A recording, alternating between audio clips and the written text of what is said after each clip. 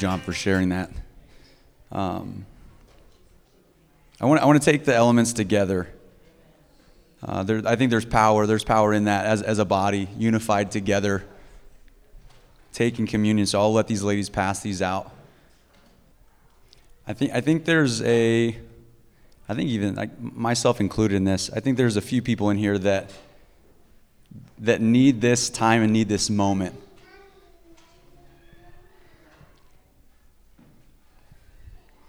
Maybe their hearts are heavy. It's been a long week. A lot of ups and downs. But Jesus knew we were going to have these trials. He knew that we were going to go through these things, and so that's why he sat his disciples around a table, and he said, I want you to remember what these pieces represent, what this brings you into, for moments like this. And so that's why I say I believe there's some people in here that need this moment dearly, to say, Lord, I want to remember your body. I want to remember what your blood means.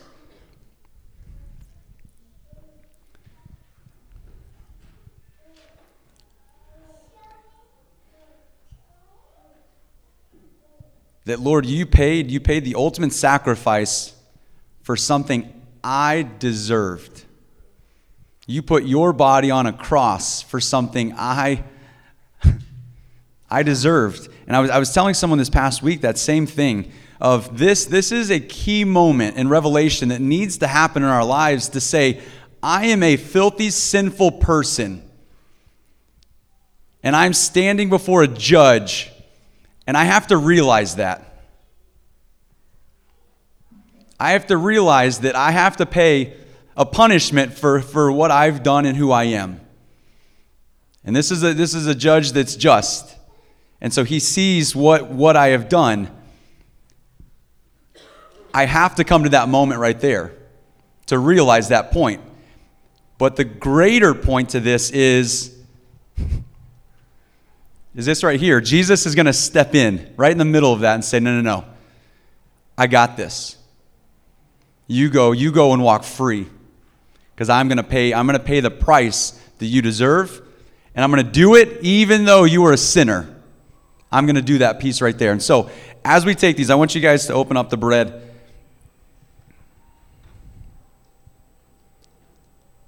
Lord, thank you for the body broken for us. Thank you for what this represents. I pray we sit here just in your presence. I can feel your presence so thick right now. That I don't just put this and take this in, but Lord, I realize what this signifies. Thank you for your body that you broke for us on a cross. You stepped in for something we deserved, even though we didn't even realize it, or we realized how sinful we were. You loved us so much. So thank you, Lord, for your body you broke for us.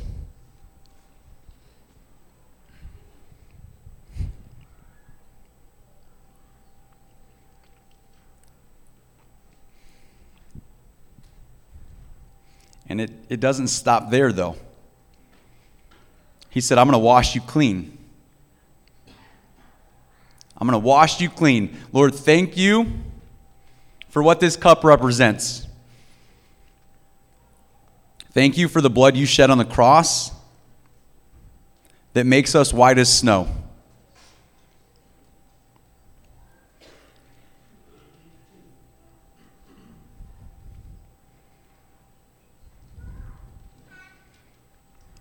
I'm so guilty of so many things. So many things, Lord. But it didn't matter to you because you love me unconditionally. And your blood shed on the cross washes us clean in that moment. And I thank you and I remember that. And I want to walk in that truth. That all of the stuff that I've done, all of my past, all my history is done and gone because of what this cup represents. So Lord, I thank you for the blood shed for us, shed for me. I pray that I do not lose sight ever, Lord. In these moments, and in the moments to come, Lord, anytime I partake of a meal, Lord, I want to remember you.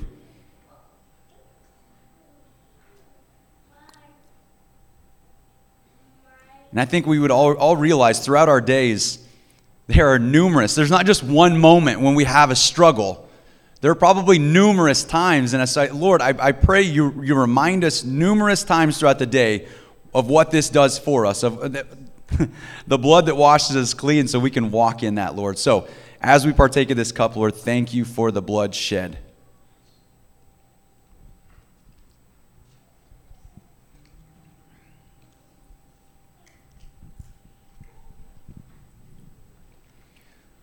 Lord, make your presence so thick in here, so real in here this morning.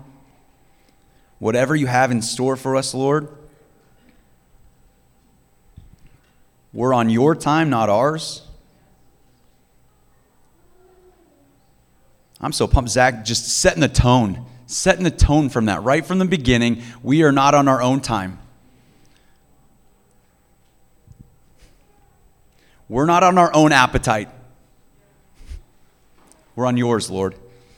So I pray just your blessings all over this service today. In your name we pray.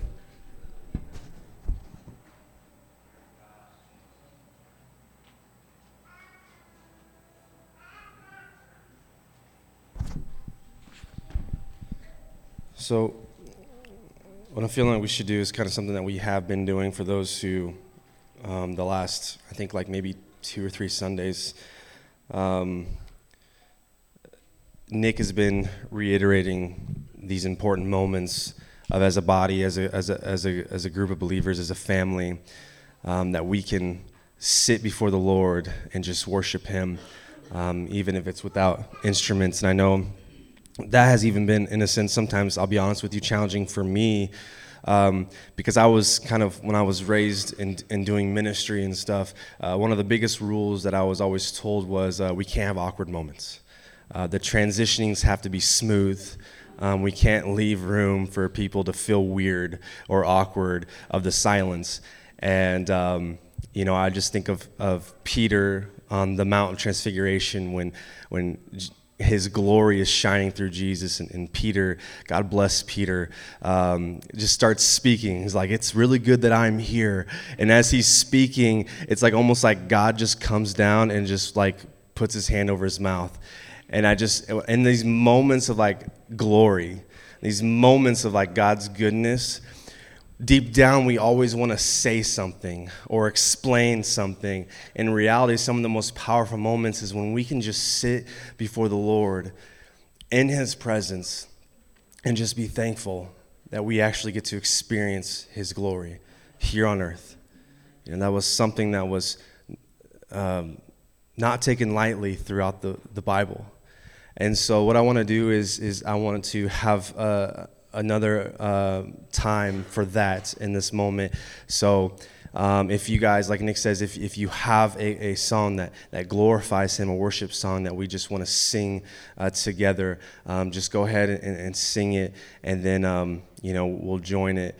But I just want to minister to the Lord in this time and just thank Him, because if it wasn't for Him, none of us would even be here right now. Amen. He is so good, and I think it's when we understand how good He is, we can't help but to just thank Him and love on Him and worship Him and give Him praises, because He is so good, He is so mighty.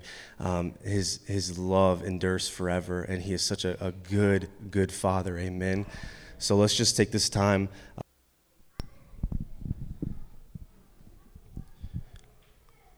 Lord, we just thank You for this morning, Lord.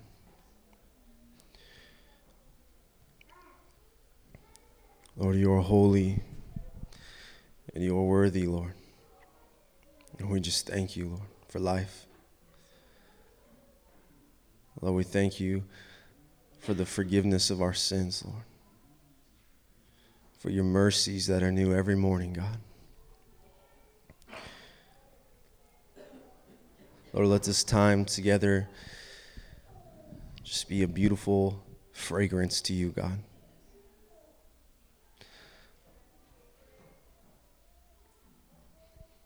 And we just give you the praise and the honor, Lord.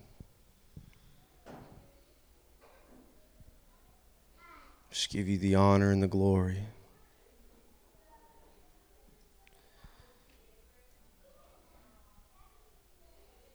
Thank you, Jesus. Thank you, Jesus. Amen. I think these times are really important for us. I think they're challenging in a good way. When it pertains to worship, I can't really speak for everyone else, but I can speak for myself of the mindset that I was in the very, very beginning of my walk with the Lord. I had more of a fear of man than I did the fear of the Lord, and that really hindered my worship to the Lord because I was always concerned about what I looked like and what I sounded like when worshiping the Lord. And when I look back now, I realize how toxic that was, to never fully express your thankfulness to the Lord because we're so worried about what are people going to say about me. What's the Lord going to say about you, though? That should be our number one thought when it comes to worship is, God, it's you and me. And I'm singing to you. And I'm lifting my hands to you. And I'm bowing down to you. And there comes a point when you get set free and you get delivered from self. And that's one of the most freeing things that any believer could ever experience is when God sets you free from other people. And you're no longer concerned. I mean, look at David, dancing undignified for the Lord. And even his own wife came against him and said, you look like a fool. And he said, I'll look even more like a fool before the Lord. And he just didn't care, And I think, in all honesty, when I read the word and when I see something like, Omaha and Waterloo, and we're praying and we're crying out for revival, or we're wanting to see a move of God in the city, but we're kind of like sitting on the bench of Christianity, and we're like, yeah, God, go ahead and move, do your thing, and we're expecting other people to like rise up and go into the city. And then when the fire starts, then we're like, yeah, okay, now I can get in on this. But like, it's going to take a group of people in a generation to get off the bench of Christianity when God has called you to get into the game. And he has called us all to rise up and worship him and search him and seek him with everything we have. And if we really want to see a change in the cities and our neighborhoods, it's going to require you to be set free from, one, yourself, and two, other people. And to worship him freely and to speak boldly without fear of offending anyone. We do it in love. We're not aggressive or we're not rude, but we can be bold about it. And you can preach and teach in the most loving, perfect way, and I guarantee there will be someone who still gets offended by you. Why? Because truth will always offend the flesh. Every single time. The way of the kingdom will always agitate the way of the world. Because the world says, live your best life now. Do what makes you happy. And that is so toxic. That is so not the kingdom. Don't do what makes you happy. Do what this tells us, what the Lord calls us to do. And I feel such a stirring on my heart. And, you give me a microphone and I just want to go, and that could be very dangerous for some of you guys. But I promise I won't there's a message that has been stirring in me that I want to share and lay out before you. And then afterwards, I feel like the Lord was wanting to do something. But so yeah, there is a worship that God is looking for in people.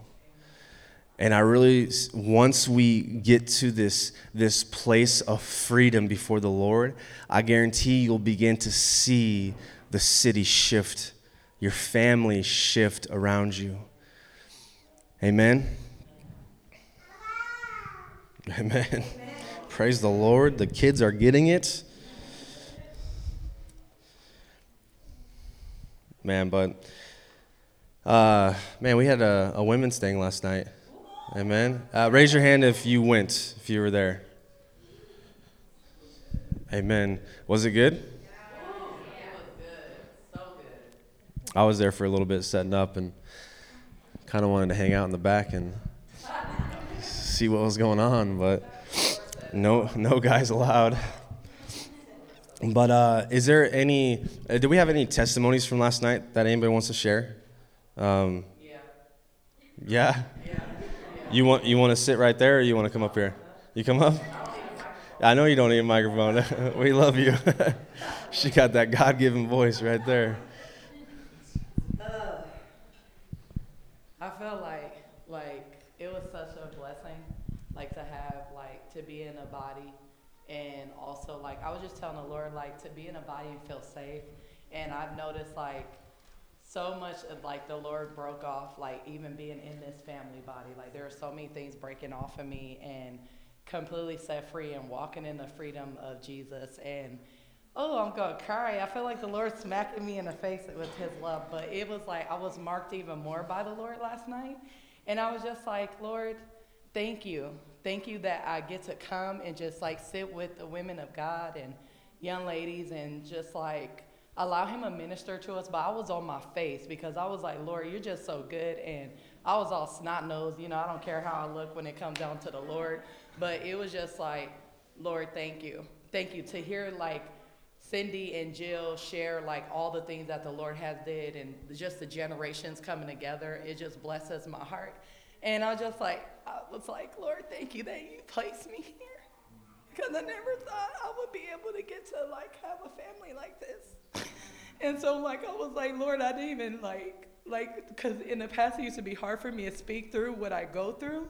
And like the Lord like literally like showed me how much I'm healthy. Like I'm really healthy in the Lord and being able to like speak through things and like because I get choked up and sometimes my words get away from me or I don't say it right.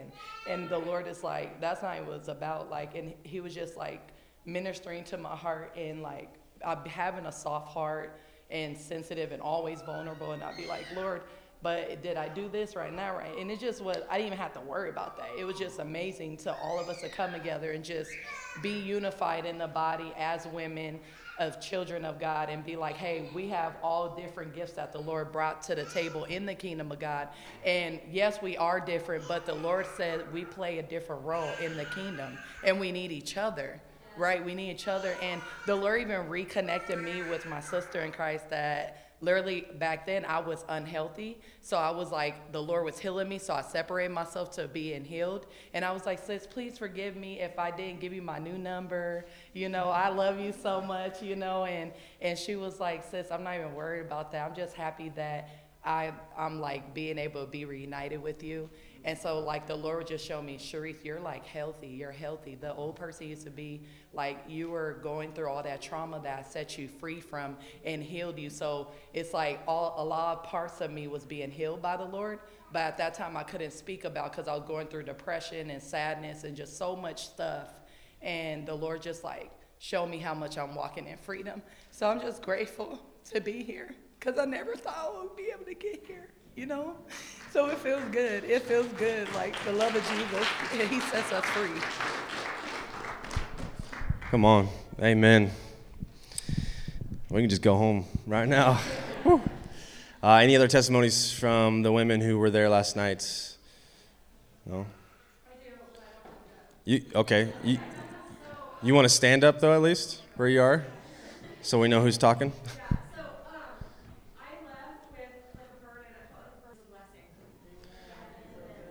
Amen. Amen.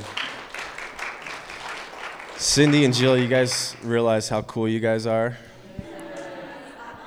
I know you didn't ask for this, but who does, though, really? I mean, you know, praise God. No, so last week, if you were here, when we have some of those who came up and shared wisdom with us, who had been following the Lord for decades, it was such a blessing to hear that and to see that. And I want you guys to understand how blessed we are here to have so many amazing men and women of God to pour into us, who have been there, who've done it, who may even not even done it that well, but now they can raise up a generation to do it right because they experienced it the wrong way. But just so amazing of the men and women that we have. And so I know the women's, what was awesome last night, my wife was telling me about it. Men, man, we got to step it up. You know, these women, they are on fire for the Lord. And, you know, my wife, I can't, you know, I'm not allowed to be anything but excited for the Lord. She will set me straight in such an amazing way. For you single guys, Hispanic ladies, something special about the Hispanics. They, you know, the Lord knows, you know what you need. The Lord knows, no, you know what you want. The Lord knows what you need, though. So, yeah, what she said. Amen. So, yeah, no, praise God. Women's Thing, it's awesome. Heard so many amazing things about what happened last night. So, yeah, well, until next time, for those who missed it, but I encourage you guys to be paying attention to the events and stuff, and men, we'll have to get something together. We were joking because they were decorating the tables with flowers and stuff. I'm like, man, a men's gathering would be so different. You just throw some beef jerky and energy drinks on the table, and we're like, yeah, this will entertain us for hours, and we're just going to worship and praise the Lord and eat beef jerky. I'm like, what more could you ask for, honestly? So, yeah, see what happens when Nick's not here.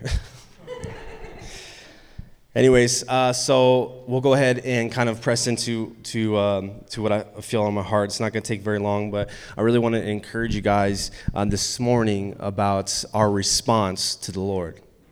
This is something I wrote down last night, and it kind of just, the Holy Spirit began to move and kind of catapulted into this message. But I wrote down, I think the only appropriate response to a God who gave us everything is in return give him everything in every aspect of our lives. And so when it comes to the gospel being preached, and when it comes to us giving our lives to Christ, it's important for us to understand what that entails. What does it mean to give your life to Christ? Well, it's just that. You literally give him everything in response to a God who gave everything to have you. And there's this aspect where when we understand what he did for us, we will happily give up everything to obtain him in every aspect of him. And so I want to challenge you guys today, because you could be examining yourself and realizing that maybe there are some areas that you haven't fully given over to the Lord. Or maybe you have received what the Bible says, talks about another gospel, which is the partial gospel, where it says that you can accept Jesus but still have part of your old life in play. And in reality, that's not what giving your life to Christ is. And some people will call that legalism. No, I say that's love. The express and response to true love is to say, God, you saved me from an eternity in hell. And in response, when I give my life to you, that's just what I'm going to do, is that every aspect of my life I give to you. And so there's a passage in Matthew 16, if you guys want to turn to. Matthew 16, verse 13. And FYI, you might hear me whenever I'm up here talk about the same things over and over and over again, like the same scriptures a lot of the times. It's just because how many of you guys hear something? Like, I remember just telling my friend 100 times of the scripture, and then someone else comes along and tells him once, and he's like, yes. And I'm like, but I've told you that 100 times. But it's one of those things where sometimes you need to hear it a lot in order you to finally get that revelation. And so, yeah, there's so much in the Bible, but I'm going to be repetitive to you guys because I want you to get this. Amen. Matthew 16, verse 13. And when Jesus came to the region of Caesarea Philippi, he asked his disciples, "Who do people say the Son of Man is?" And they replied, "Some say John the Baptist, others say Elijah, and still others Jeremiah or one of the prophets." Verses 15. "But who do you say I am?" It says, "But what about you?" he asked. "Who do you say I am?" Simon Peter answered, "You are the Christ, the Son of the living God." So stop right there. Jesus says, "Hey, who do people say I am?" And they say, "Well, some people say this and some people say that." And then the question of a lifetime comes when he says, "But what about you? Who do you say I am?" Because at the end of the day, it doesn't matter what this person says or this person says, but who do you say the Son of Man is? Who is Jesus to you? And this isn't an opportunity where you create your own Jesus, but you to identify who Jesus is. And this question, the way you answer it, is the way that you will live your life out for the Lord. Understand that? Because if you view God in a certain way that is not his character, his will, if you've taken bad experiences with fathers in the real world and you apply it to the Lord and you're always afraid of him because the way that your earthly father treated you, now you put that picture on God and that's how he is, then everything you say and everything you do will stem from a faulty image of who Christ is, who God is. And so it's important for us to answer this question today and be honest with ourselves. And if it's off, maybe you have a different image of who God is and what his desire and his will is for your life, then it's a good day to sit before the Lord and say, "God, every picture I have of you that is not scripture, not biblical, that is not of you, Lord, please just take it away. I want to see you rightly, Lord. I want to see you for who you truly, truly are and how much you care for me and how much you love me. And I want to see the full picture of the cross. What did you do on that cross really for me?" And he says in verse 17, Jesus replied, "Blessed are you, Simon, son of Jonah, for this was not revealed to you by man, but by my Father in heaven. And I tell you that you are Peter, and on this rock I will build my church, and the gates of hell will not prevail. I will give you the keys of the kingdom of heaven. Whatever you bind on earth will be bound in heaven, and whatever you loose on earth will be loosed in heaven." So he's saying that a lot of the times, even with the Catholic Church, they have placed the fact that, and I tell you that you are Peter, and on this rock I'll build my church. He's not building the church on Peter. He's building the church off of the revelation that Peter had. He's building the church based off of the revelation of that you are the Son of God. You are the Christ, the Son of the living God. And the church will be built off of that revelation right there. And it says that when that church is built off of that revelation, then the gates of hell will not prevail against it. So you see how important this is, that he's not building his church on a man, but the revelation of Christ. And so a church who doesn't have a full revelation of Christ is a church that can't withstand the gates of hell. And so I want to talk about our response today. And I did this study where I began to kind of look through the Old Testament of the different kings that came to power.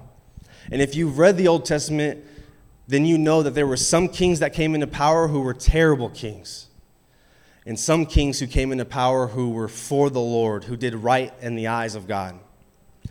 And the kings that I've researched and pointed out who did good things for the Lord were Asa in 1 Kings 15. So write this down, and you guys can study it. I'm not going to go through all these scriptures, but you guys can read it and study it. King Asa, 1 Kings 15. King Josiah, King Josiah in 2 Kings 23. Jehoshaphat, 2 Chronicles 20. Jehoshaphat, 2 Chronicles 20. And the one I'm going to talk about today is Hezekiah, King Hezekiah, in 2 Chronicles 23. Hezekiah, 2 Chronicles 23. So you got Asa, 1 Kings 15, Josiah, 2 Kings 23, Jehoshaphat, 2 Chronicles 20, and Hezekiah, 2 Chronicles 23. So for the sake of time, we're just going to go over, well, you know what? I'm just going to explain it to you real quick. This will be your guys' homework. Make sure that you're reading your Bible outside of church, amen. And then I want to report back to me next week, at least 3 pages of what you got from it, amen. 2 Chronicles 23, so Hezekiah, King Hezekiah, so he comes into power. And at this time in his life, it's like 300 years after King David. And so at this moment in time, the temple is sitting unused. In fact, they're actually using it for storage pretty much. All the musical instruments are in there. It hasn't been touched. And if you understand the history, is out of all the tribes, the tribe of Levi was the tribe that God set aside. He said, I'll give all the tribes inheritance of land except you. And he said, for the tribe of Levi, I'll be your inheritance. He was going to use them as the priests coming in. And so Hezekiah, when he becomes king, he's 25 years old. And all the kings before him have been setting up idols, worshiping pagan gods, doing all these crazy things and sexual immorality. They forgot about the ways of the Lord. And so Hezekiah comes in at age 25. Is anybody 25 in here? Dylan? It's your time to shine, bro. Come on. So he's like Dylan's age, and he comes in, and he sees the disaster that God's people have gotten themselves into. And so he begins to do 3 things. The scripture says he'd done 3 things. The first thing, he says that he tore down all the altars in the high places, which means in the surrounding area, in the mountains, that they built these altars to worship and sacrifice to pagan gods. And so his first order of business was to go and tear down the altars. And then he goes and says, we're going to tear down the Asherahs, which were actually like these wooden carved images that had to do with like deities, sexual immorality, and stuff like that. He tore those down and got rid of them completely. And the third thing I thought was extremely interesting was he broke the bronze serpent. Anyone remember that? Is the bronze serpent was in the Israelites in the wilderness when they sinned, these snakes came out and they started biting them. And so God had Moses, he formed a bronze serpent and raised it in the air, and anyone who looked at it would be healed. So this thing was still around, and God's people began to worship it. And I know you guys are thinking, that's crazy. Why would anyone do that? History tends to repeat itself, guys. It's still happening today, just in different forms. Something that God once used as a way to bring healing or restoration has now become an idol to God's people. So now instead of worshiping the healer, they worship the item that God used to bring healing. So remember that. So he shattered that to pieces. He said, we're not going to worship this anymore. So then he demanded the Levites. He said, cleanse yourself and go into the temple and begin to cleanse the temple. Bring out all the instruments. We're going to turn this baby around, back for the Lord. And so it's so interesting as you read this chapter, you see just so much reformation that Hezekiah brings back to God's people. And so one thing that I had on my heart as I began to read this was, this is and should be the response of every person who gives their life to Christ. Is that we give our lives to Christ and we immediately begin to target the things of darkness in our lives. We begin to throw out the things that are not of the Lord. We begin to break down altars in our life that we built up when we were in the world. And those things that we worshiped, that we thought were good, God says, I want you to tear it all down and break it. Because you're mine now. And the only thing that you should be a part of is the kingdom of light and not the kingdom of darkness. And so what this looks like is, it looks like extreme Christianity, which some people label as legalism. How many of you have ever been called too much in here by other believers?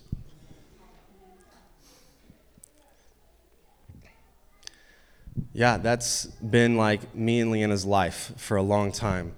And this is not like to toot our own horn or anything. This has just kind of been something that we've navigated through, because there's times when you understand and get a revelation of who God is and what he did for you, your response is, like I said, I'm going to give you everything, God. I want to talk about you. I want to think about you. I want to read about you. I want to worship you. I want to sing about you, God. Everything I do, I want to do it for you because of what you did for me. And you'll have those people whose fires have grown dim. And they'll see your fire burning bright. And instead of saying, hey, let me catch fire, they'll say, man, you're making me uncomfortable. And so they'll try to get your fire to dim down to their level instead of try to get their fire to burn brighter up to yours. And so they'll say things like, man, you don't need to do all that for the Lord. He loves you. Man, you don't need to go to church. You don't need to read your Bible that much, man. You don't need to talk about... I had a phone call with a good friend of mine in California, and he was saying that he was talking with, and this is like God's been restoring them so much to the point where like he is more on fire than he ever has been in his entire life. And he's sitting down with a leader in the church, and the guy's like, so what do you like to do for fun? And he's like, man, I love to read the Bible. I love to talk about what God's doing. I love to worship.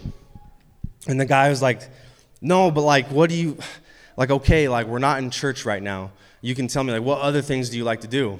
And he's like, that's it. I love to do that. Like, that's where I get my joy from, you know? And he was just like, kind of just like, okay, like, it's so weird. Like, why can't we be excited about something like that? Like, if someone says, that's what I do, be like, wow, praise God, let's talk about what the Lord is doing.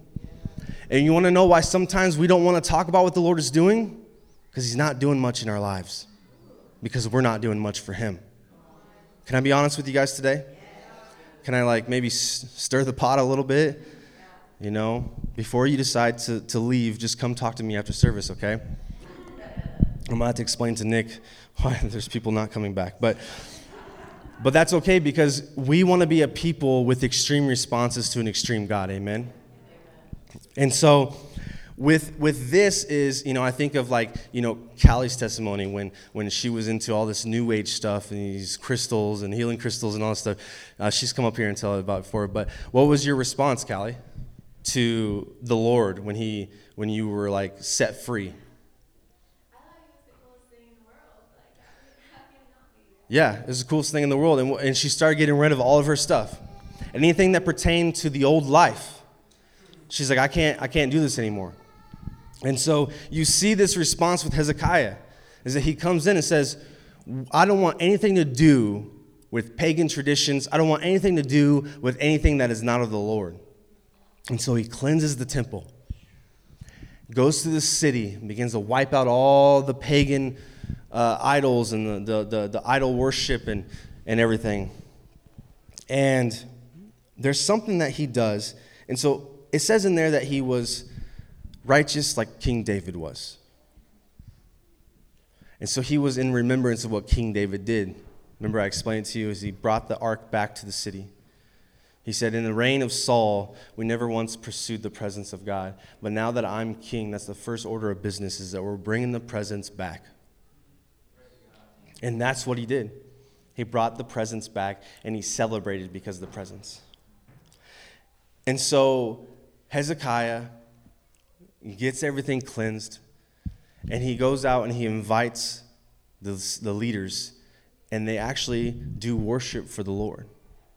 That was his biggest thing, is that King David, when he brought the ark back, like Moses, God told Moses to build him a tabernacle. But David decided on his own, as he's sitting in his palace and the ark is sitting in a tent, he said, God, I want to build you something. How can I live here when your presence is in a tent? And he decided, and God didn't provoke him or ask him to. David said, God, I want to honor you for how you honored me. I want to build you a temple.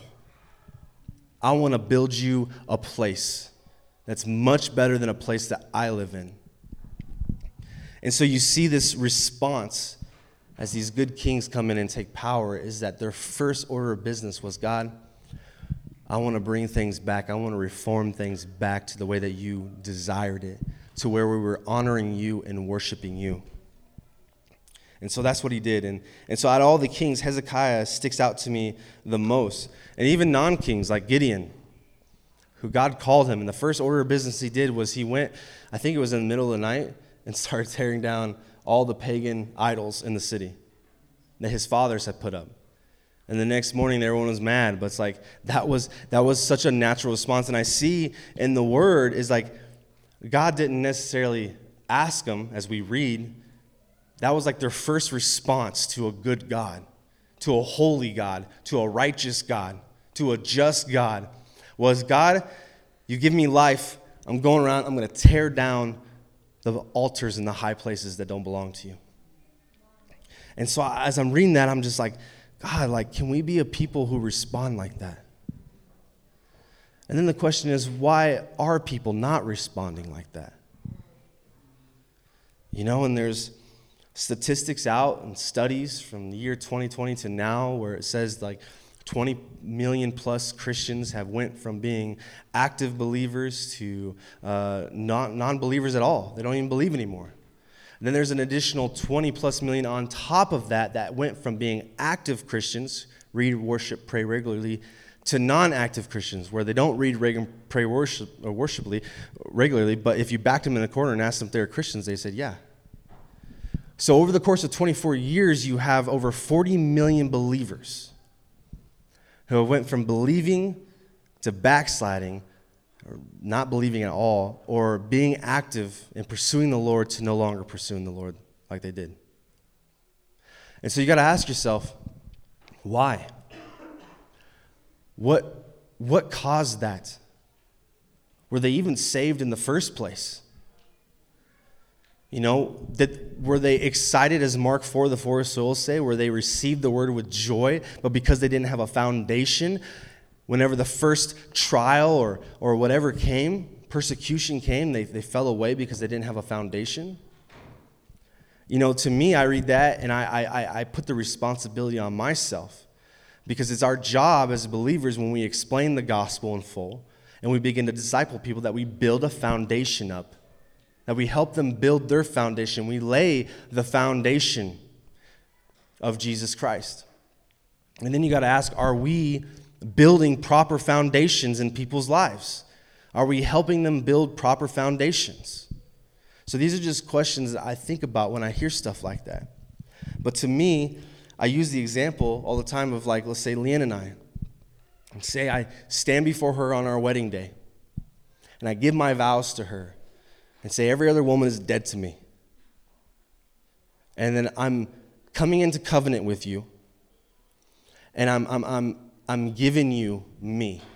I'm saying it's you and me and the Lord. That's it. And then we get married, and then I talk to her like once a week. Like, I see her around the house. I'm like, hey babe. We don't sit down for dinner. We don't talk. We don't have intimate conversations. We don't have just the intimate moments of a husband and wife. And what if I only came to her when I wanted something? And then as soon as I got it, I just went back to my normal ways. It sounds crazy, right? For any married couple in here, is that ridiculous? Would you call that a marriage? No. Like, what do you think not a good one. Husbands, what would your wife say if that was you? A lot. She would not be happy. Or she wouldn't say anything, and that's even worse. And you're like, oh, I am definitely in deep doo-doo now. She's not even talking to me. Like, that's when you know it's gone too far. But like you look at that and you say, what would you say? That's an unhealthy marriage. That doesn't make any sense to me. You need counseling. You need something. You need to get delivered. I don't know. There's something that's not right. Yeah. But how does the Bible describe us and God, the church and God? There's a bride and a bridegroom that enters into covenant. And that us giving our lives to God is like us giving our vows to him. And he already gave us his vows. And we give our vows, say, God, I give my life to you, and these are my vows to you, is that I'm yours, and you are mine. And then we say, oh man, we get so excited, and we're on our honeymoon, and then what happens? Christ comes in the room, and we just say, hey, Jesus. And then when we want something because we need a breakthrough, we run to Christ. Oh, I love you so much. I love you so much. Oh, I'm so thankful for you. I'm so thankful for you. And then you get it, and you're just like, that was great. And then we go right back to ignoring our spouse or our Jesus, our Savior.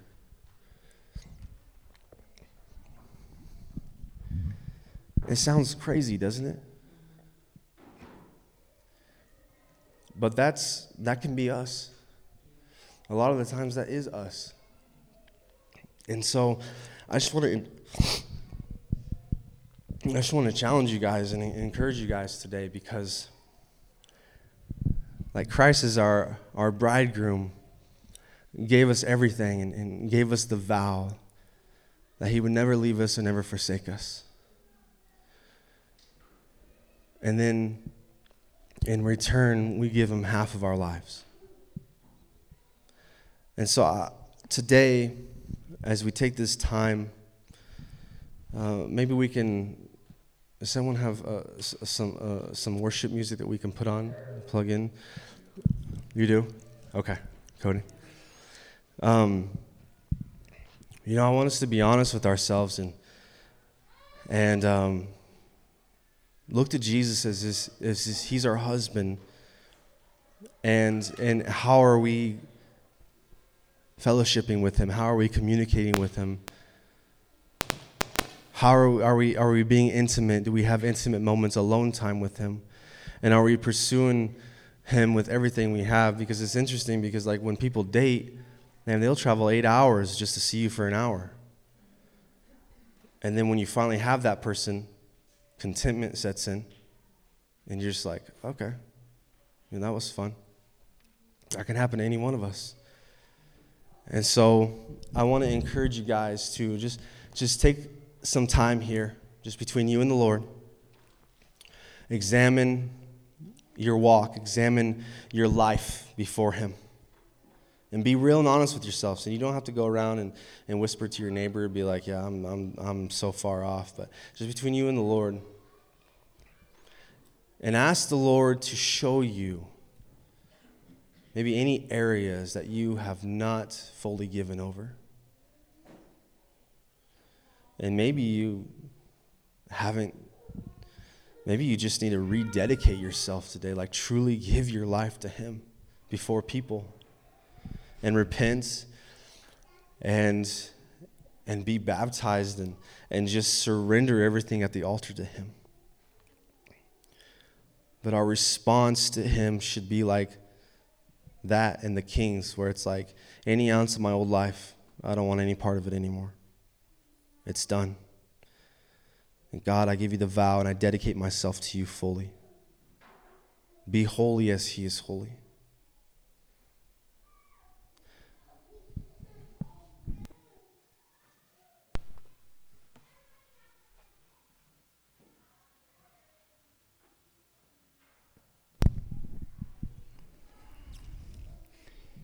Thank you, CJ, for that. To keep that going, I think there's what CJ was talking about with this marriage piece. It sounds so ridiculous. That's more real than we want to admit sometimes. It's this, what he was describing with marriage and like honeymoon and everything's good, and then you get done with the honeymoon, you go back to the reality of life. and this separation, it's this piece of, it wasn't true love. It was a fake love that did not last. And what this is saying is, Jesus, I want to know true love. I want to know true love and what it actually looks like and means. And that is Jesus on a cross. This is the revelation CJ's talking about, is I have to have this revelation of true love and what that looks like and means, so I can live in that forever. And so as I've done this numerous times, I feel like CJ repeating stuff. I love worship. I love a song, and there's so much truth to this, and I think it's, as you were talking, man, I couldn't get this off my heart. But it's NBL worship, and it's never lose my fire. It's this love piece. This, Lord, I want this love to just burn inside of me that I never want to lose. Continue to fill my lamp up with oil, Lord, because I want this love to just bust out, that I have to get up here and I have to speak of that love and what it's done for me and how it's set me free. And it's his part, like what you said was, I didn't ask for this, but the Lord gave it to me, and he says, I want you to take it and go. And so in this song, it says, I don't want to live for just a ticket to heaven, because he died for so much more than checking boxes and religion. And I want you guys to know these lyrics and these words, because there's so much truth to it. But as we're worshiping, you could sing them, and you know they're real. They're not just words on a page, but this is our hearts, or should be our hearts. If it's not, we got to check ourselves. And it says, till the day I die, I want to know you more.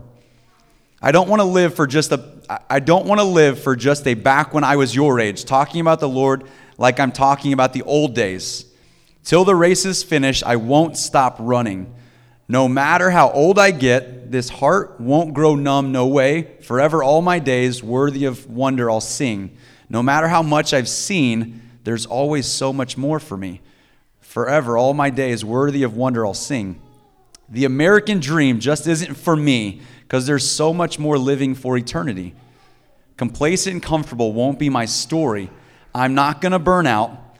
I'll keep my oil in my lamp every single day, full of more reverence. Oh, it never gets old. It's glory to glory. No matter how old I get, this heart won't grow numb, no way. Forever, all of my days, worthy of wonder, I'll sing. And it gets into the kind of the piece of like, I'll never lose my fire. I'll never lose my passion. You're too beautiful for that to happen. It's what I stood up here at the very beginning talking about, was this remembrance. Lord, you're too beautiful. What you did is too good for me to lose this, and I'm going to continue to remember that. So as we play this song, is that okay? As we play this song, I want to worship into this heart of fire, Lord. Burn inside of me, Lord, this love that changes lives, that we got to hear of. That's exactly it. And so, yeah, I'm gonna throw this on, and I just pray we worship to this. Thank you, Lord.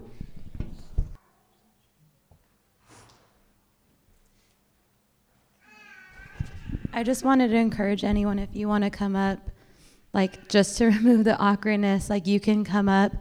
I know that it's not like normal where we don't have a worship band up here and all that, but I remember Francis Chan sharing when he went to Africa, and it was just a small group of them worshiping, and it was all out of tune, and they didn't have instruments or anything, but it was the most beautiful worship because it was from their heart. And for America, we're so blessed that sometimes it's like a curse. Because if we don't have all the right things, we're like, oh, this is awkward, this is weird, but it's not about us. And then it's not shame or condemnation on you, it's just the way that we've been accustomed. But that we would just get rid of that, get rid of all that awkwardness of like, oh, this is so weird. Like, no, God, this is for you. Even if it's out of tune, even if we don't have the instruments and the lights and the music, like, it's worship. And if all of this was removed, do we have true worship to God? Do you know how to worship God without music? Do you know how to sing a song to him? Because other people in other countries don't even have the ability of that anymore because they're underground. So if we don't get this, if we don't understand this, God's inviting us in this moment to worship him in a way of sacrifice, of going beyond what we feel. So I just encourage you to really come up. It's not about like, oh, it would be better if you came up. Like, no, this is your worship to God. This is your sacrifice. Like, he gave everything for us. We could come before him and give him this. He's worthy.